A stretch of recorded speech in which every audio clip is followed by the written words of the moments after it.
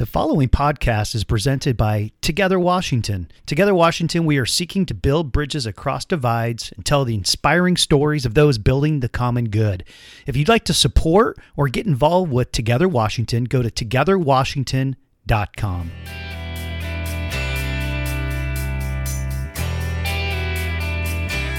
I am so excited to introduce to you our first guest. Christopher Williams is the Deputy Superintendent, as well as he's been, I think, 3 or 4 times the Acting Superintendent of City of Seattle Parks and Recreation. More importantly, he is a faithful, humble leader in our city, and we need a lot of that. And I'm so excited to welcome Christopher to Live from Seattle. Christopher, welcome to the show. So much, Tim. I am so proud of you. You sound as though you've been doing a show for about 30 years. I'm really impressed. Thank you for having me on. Hey, I appreciate that. Yeah, Christopher, for the listeners listening in, you've been with City of Seattle Parks now going on, I know, about 25 years. Oh, no, about 28 years. 28 years. Wow. Yes, I'm rounding the corner. So that was about 1993 or so that you. Yes. Yes. Okay, about that time that I started. Okay, 1993. You started with City of Seattle Parks and Rec, which in Parks and Rec and for the City of Seattle, I mean, is that about 80 years in city government years? Yeah, it feels like it sometimes. But, it's mitigated by the fact that I love the work and I love the community and just believe in the value of public parks and recreation. Christopher, I mentioned up top that, I've worked closely with you. So full disclosure, Christopher is a friend. I've worked closely with him on a number of things. And I do have, and this is not just hyperbole. You have been, as I've watched you, just a behind the scenes, faithful, humble, principled leader. I've seen the people who work with you, for you, they love you, they respect you. And I am so glad in a time in Seattle where it feels like there's just so much toxicity. And a lot of times we're like, man, we need leaders, and there are great leaders out there. Christopher, you're one of those great leaders. So I thank you for the work that you do. Thank you so much. Tell us give us, the listeners, a quick high level of parks and rec in Seattle, because Seattle, and you have helped do this. Seattle has one of the premier park systems in the country. I mean, I don't know if folks in our region know that, but we have one of the premier park systems, and it wasn't always like that. You have helped develop that through your leadership. Give us kind of that high level parks overview. So if I was describing the Seattle Park System to a complete stranger, a person who knew nothing about the park system, I would think about it or describe it as a living museum. And what we do is curate a 150-year-old treasure in this city. And it's our living green infrastructure. It's our parks. It's a park system that was designed by John C. Olmsted, whose father was Frederick Law Olmsted, who designed Central Park in New York. So there's great provenance for this system and how its bones were laid down. This is perhaps one of the best park and recreation systems across the country, and I think it will continue to be that way and continue to shine. And I think as a example of that, the system is a source of pride for the people who live here. They have invested in it. They voted a few years ago to pass a park levy, or rather a Metropolitan Park District ballot measure.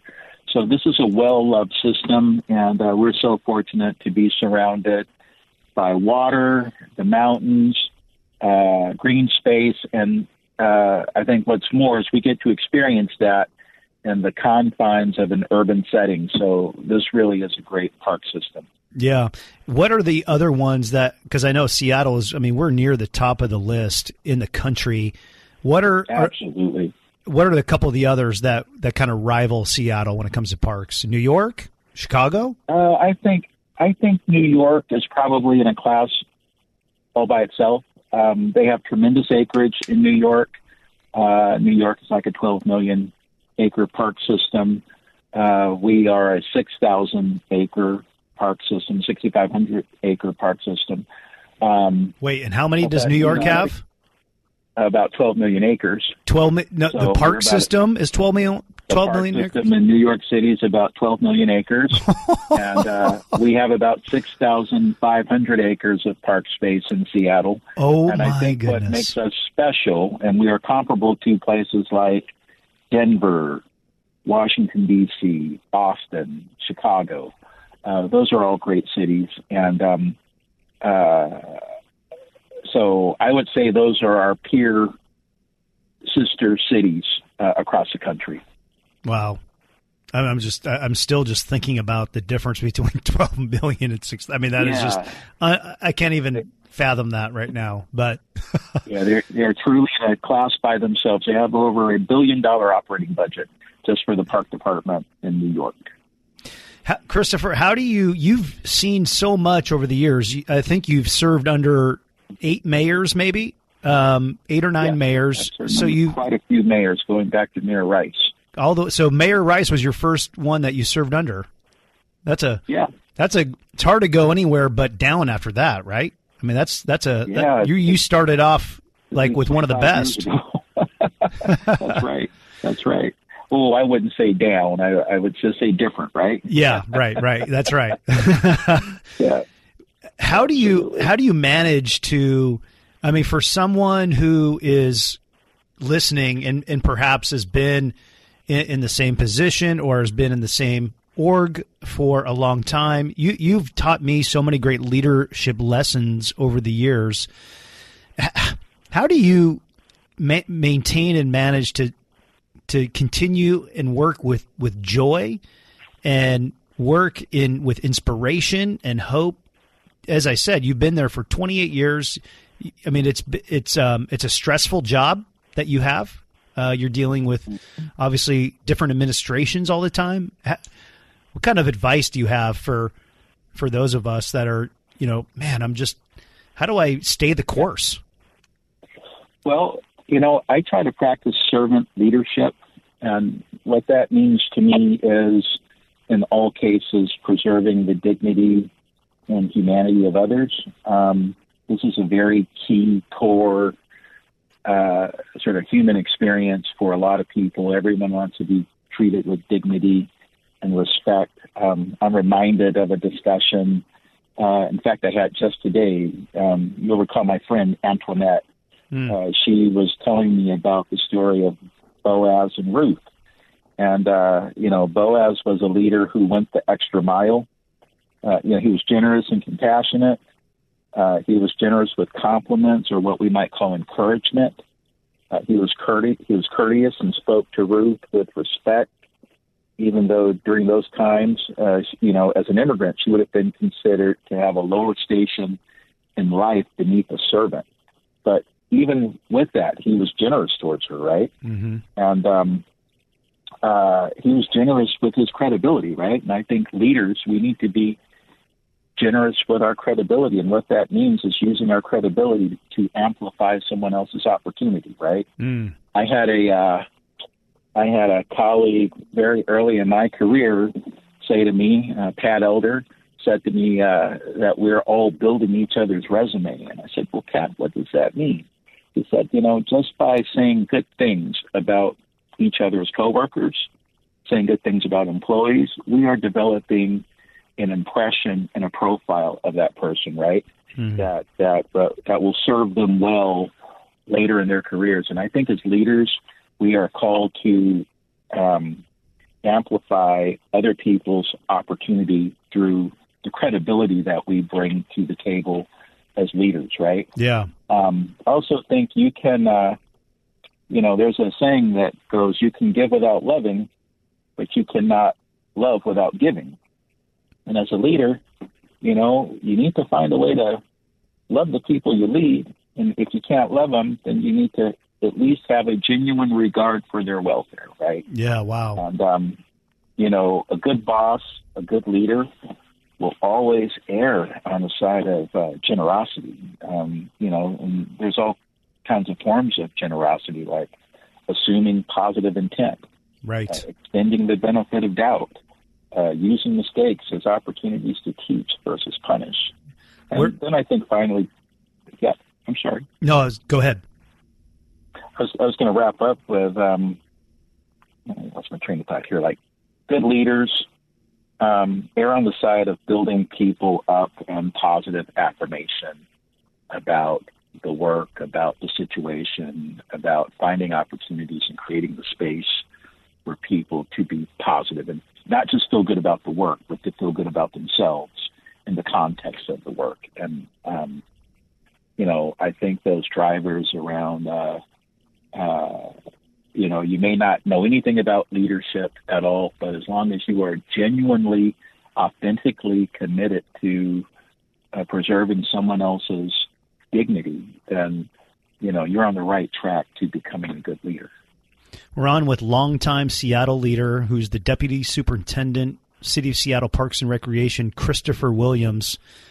Christopher, you're talking about things that are so countercultural, right? I mean, they are countercultural to what we generally are taught or even what we read in leadership books, because often the society that we're in, especially, with cities, urban environments where things just move so fast and quick and, the fast eat the slow, so to speak. And, you're describing and we're really, people live with ladders, right? I mean, our whole life is about climbing a ladder, right? And like, that's how we approach things. Like, we start in school and we got to get good grades and we're climbing a ladder, right? We got to get good grades so we can get into a good college so we can climb a ladder. Okay. We got to go to a good college so that we can get, a good job. And then when we're at the job, we keep climbing the ladder, right? And when we climb a ladder, we climb over people. And that's what we're trying to do, right? We most oftentimes we can push people down. We want to climb over them, around them, whatever it is. And what you're describing is basically just forget the ladder, right? I mean, you're describing this servant leadership component you're helping people up the ladder, is what you're describing. I mean, it's a beautiful description you're giving. Well, Tim, thank you for that. I think that we all share common needs, like we need to pay our mortgage or rent. We need to, pay the light bill. We need to buy groceries. We need, we have all these needs just to sustain life, right? And take care of our kids and families. But I think we need to decide more after we have satisfied kind of our basic needs for living. Right. So after you've satisfied the paycheck, what else do you need? Right. And for me, I've often have felt the need to be giving to someone else and to be contributing to someone else's advancement. Right. I think when I leave here, no one may remember what kind of car I drove, all the great fishing trips we had, or I'll remember your boat, whatever, though. Right. You remember the fishing trip, right? Double trouble, baby. Double trouble. That's right. That's a euphemism for Tim and I both catching salmon at the same time together.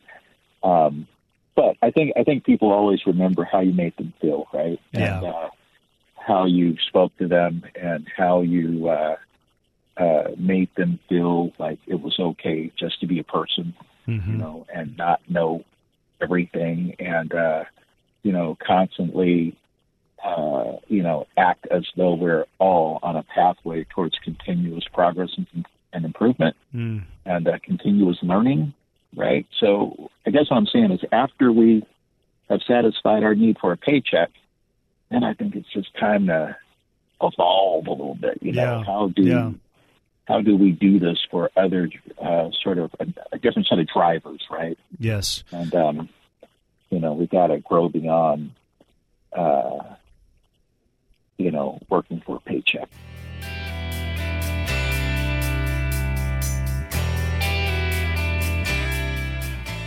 We have longtime Seattle leader. He's the Deputy Superintendent of City of Seattle Parks and Recreation, Christopher Williams, with us, who has done unbelievable work in our region for many, many years and has helped provide leadership to have our park system be one of the best in the country. And so we're learning a lot about what he's up to and some leadership lessons.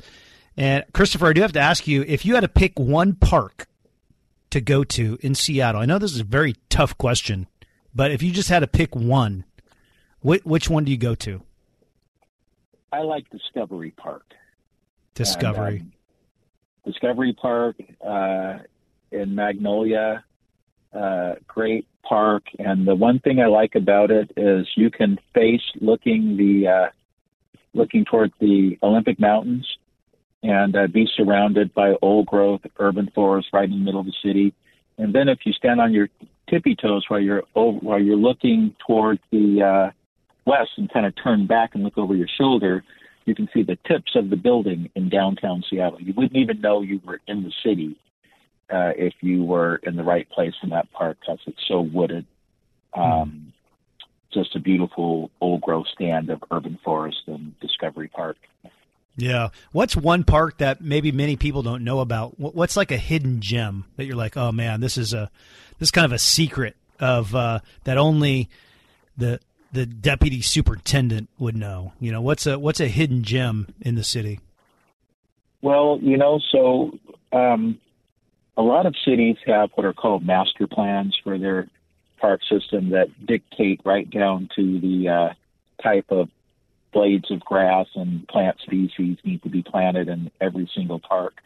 Seattle, a long time ago, adopted the position that we should let neighborhoods design their own parks. So Seattle parks have evolved to be unique, to have their own character, to have their own sense of place and space. There's places like Bradner Gardens. Joyce Modi and that group of volunteers do an exceptional level of volunteer work there. It is an urban garden or pea patch, but it doesn't look like the traditional pea patch. There's artwork there. There are so many features in that park that, you kind of go to it and you'd ask, well, why don't all the other parks look like this? This is really unique.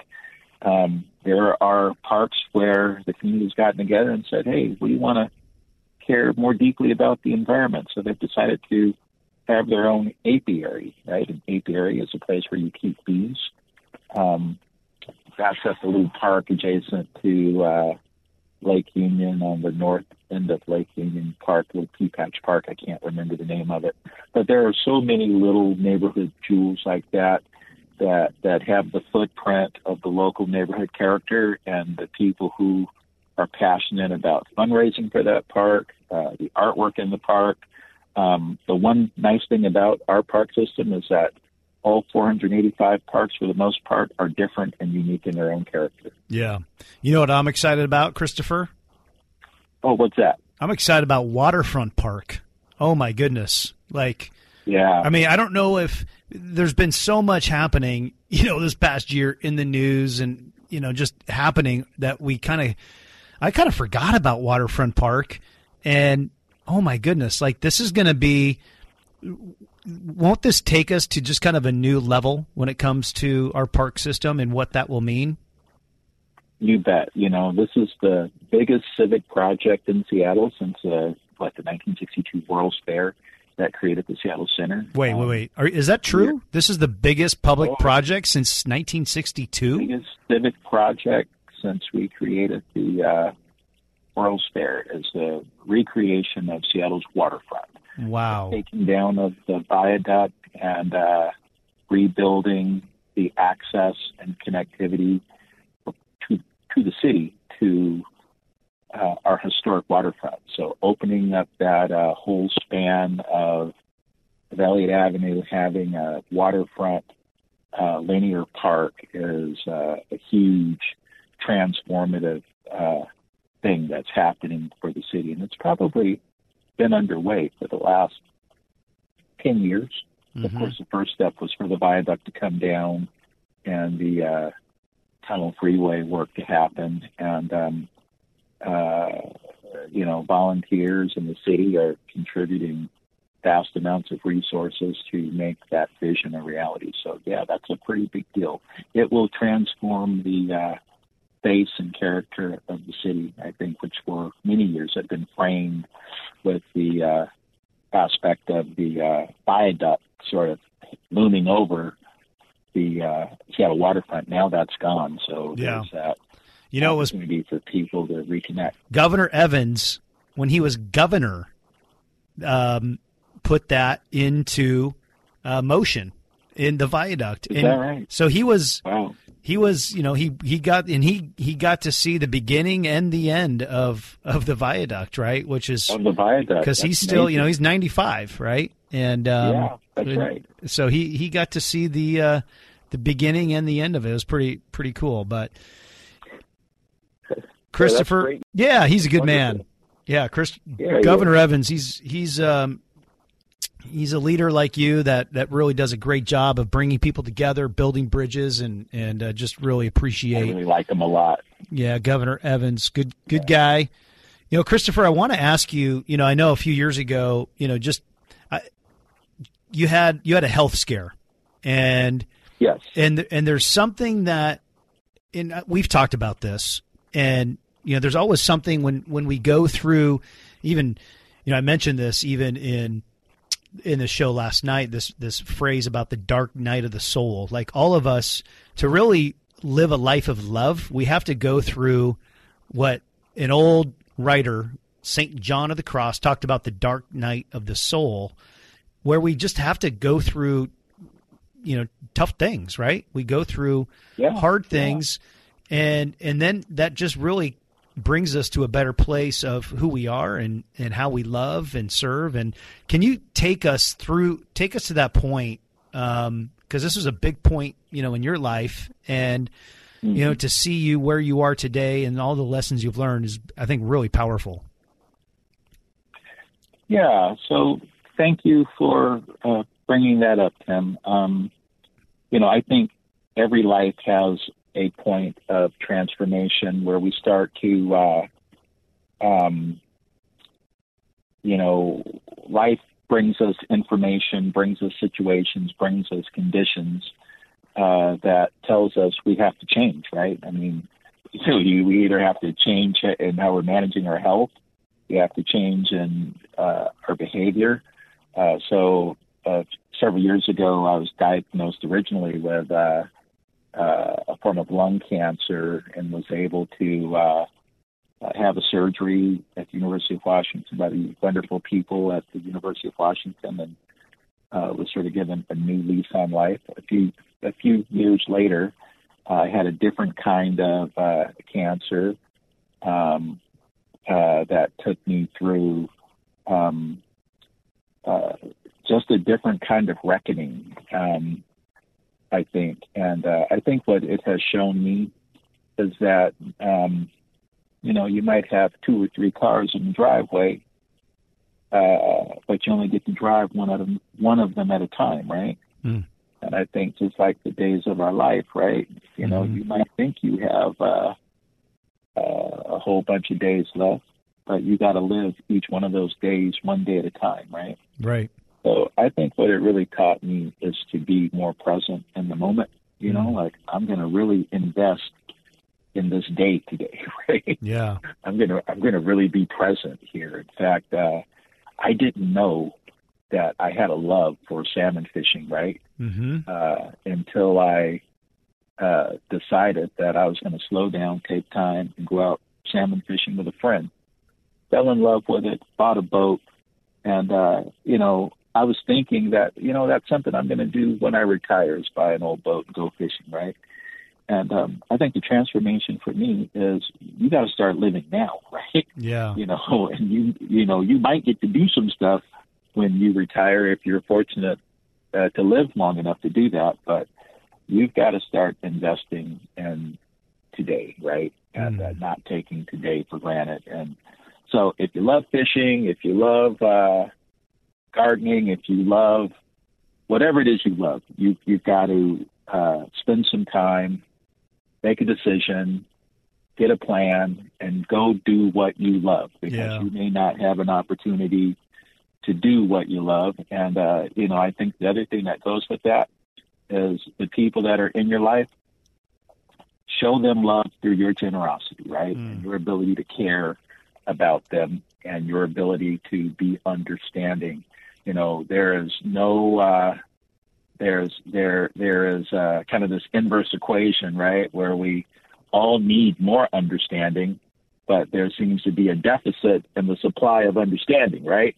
Yeah. From other people. So, to the extent that we can be transformed to enrich the supply of understanding that we give to each other, and cutting each other some slack. And, these were kind of bone deep beliefs for me already, but I think, hey, I don't know if I'm going to live or die here. Yeah, wow. It sort of reinforced for me what's really important, right? Mm-hmm. And what was really important for however many days I have left, right? The kind of impact I want to have on the people around me, how I want to be able to experience what is good about life and share that with other people and family. And I think really a call toward generosity, to have more of a giving spirit. Yeah. It's hard for anybody getting through the unknowns of a cancer diagnosis. And I by no means have wrote the book on that or can advise people on that. But I think the only other advice I would say is if you're going through something like that, stay off the internet. Because, going on the internet, doing the research on the internet,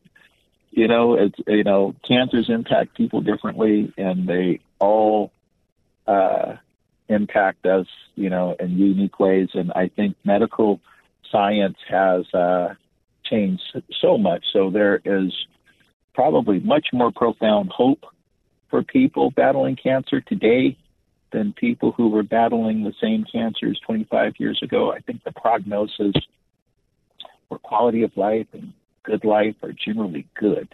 Yeah. Just based on. Well, the advice to stay off the internet could apply for a lot of things. A lot of things, right? Yeah.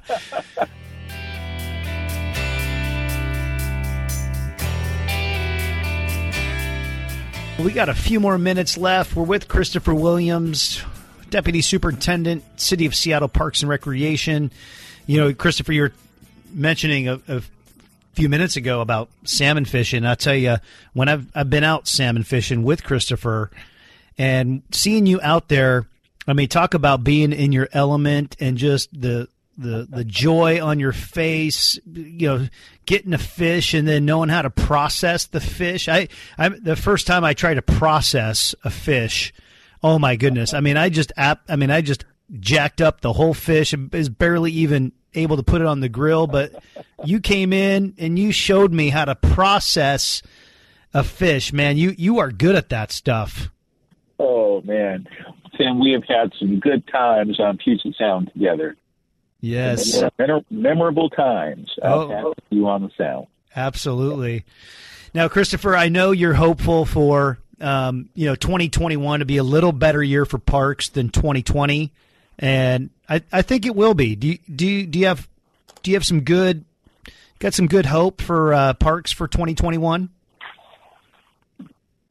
Absolutely. This is this system is over 150 years old, and the bones of the system are still there. We've had some impacts due to COVID-19, but turf is very easy to restore. Vegetation is very easy to prune and manage. Litter and garbage can be removed. This is still a very good system, and we are on our way to, I think, being able to provide the citizens of Seattle a wonderful outdoor park experience this summer. Yeah, that's wonderful. I cannot wait to see the sun come out again and get out into our parks and use them. And I know it's going to be great, and I appreciate all that you do for that. We've heard some amazing just leadership principles today from Christopher around servant leadership and how to uplift others, which I'll tell you, Christopher, that is that's one of the more impressive things that, you know, I think that you show, that I think for us as humans to give that dignity and respect to others, to want to put others up and not, I mean, that's, you know, it's very scriptural, right? You know, I came not to be served, but to serve. And you show that servant leadership. And I appreciate those words that you share, because that's in our day and age when money and power and control really kind of rule the day, what I've seen is we need to do those things. We're not going to get rid of those things, right? You don't get rid of money, power, and control. But how do you do those in a different way, right? In a counter-cultural way. And that's, I think, so important for us as a society to do money, power, and control in a different way, in a upside-down sort of way. Right. I think you just hit the nail on the head, Ken.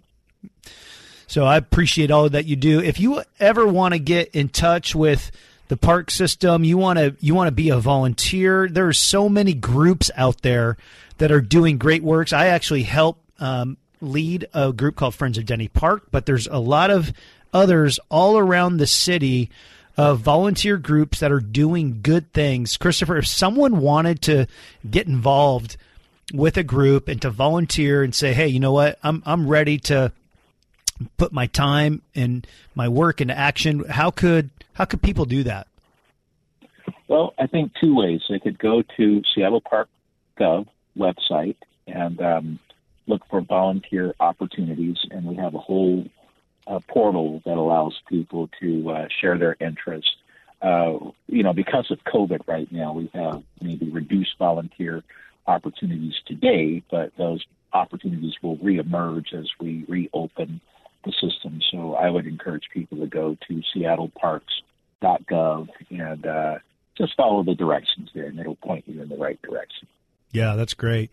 Any parks in particular that you would say, okay, I would love to see some people go help this park?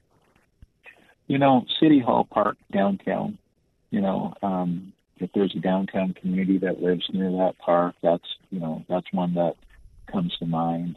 But really, every neighborhood park needs love from people who live near the park too. That's how you essentially have a great great park system, because people who live near the park, you know, they volunteer, they care about it, they spend their time there, and all parks need that. So wherever you live, if you have an interest, just shoot us an email at seattleparks.gov, and we will make sure you get pointed in the right direction for volunteering.